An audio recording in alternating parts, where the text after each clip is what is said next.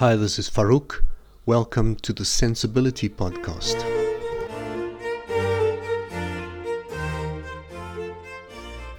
Today we chat about our digital footprint.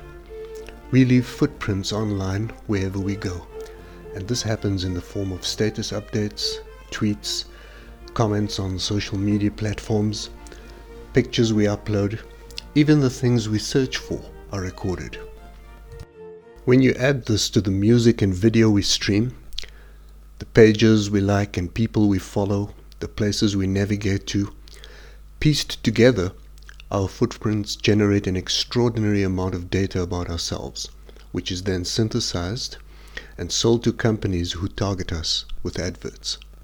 On the surface, you might be forgiven for asking what the problem is. Wouldn't that be nice, to see adverts about the things we like? Well, there's no problem per se. Companies like Facebook and Google have built empires around a business model where their customers are actually their products. But when this data falls into the wrong hands, we have a huge problem with respect to identity theft, fraud, and unfair discrimination.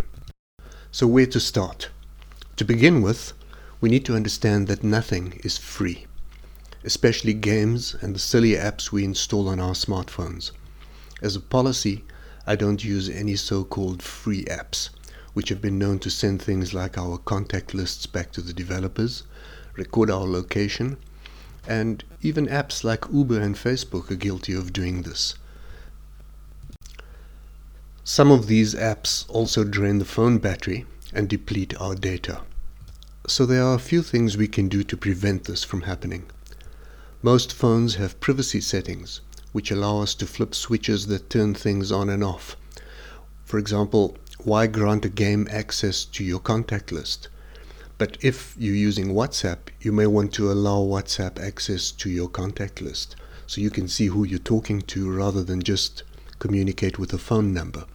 I would check which apps on your phone have access to your location, your microphone, camera, and GPS, and then adjust where necessary. You may also want to check which apps have access to the internet. For example, you might install a mapping app.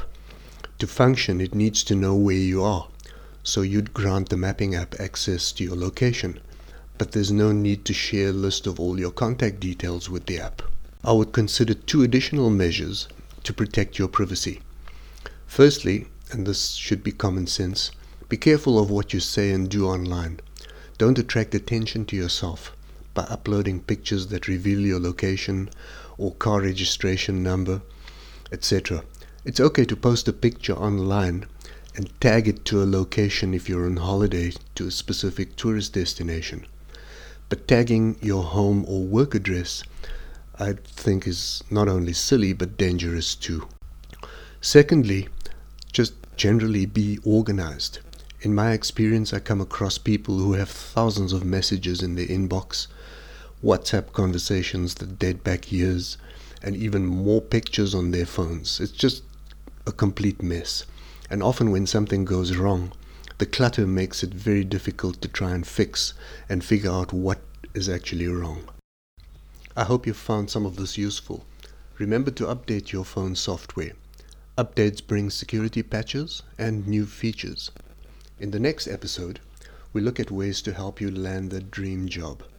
The pandemic and consequent lockdown have left many of us vulnerable and unemployed. I have a few ideas on how to approach organizations, help you stand out, and be more successful in your efforts. Until next time, take care of yourself, and if you can, someone else too.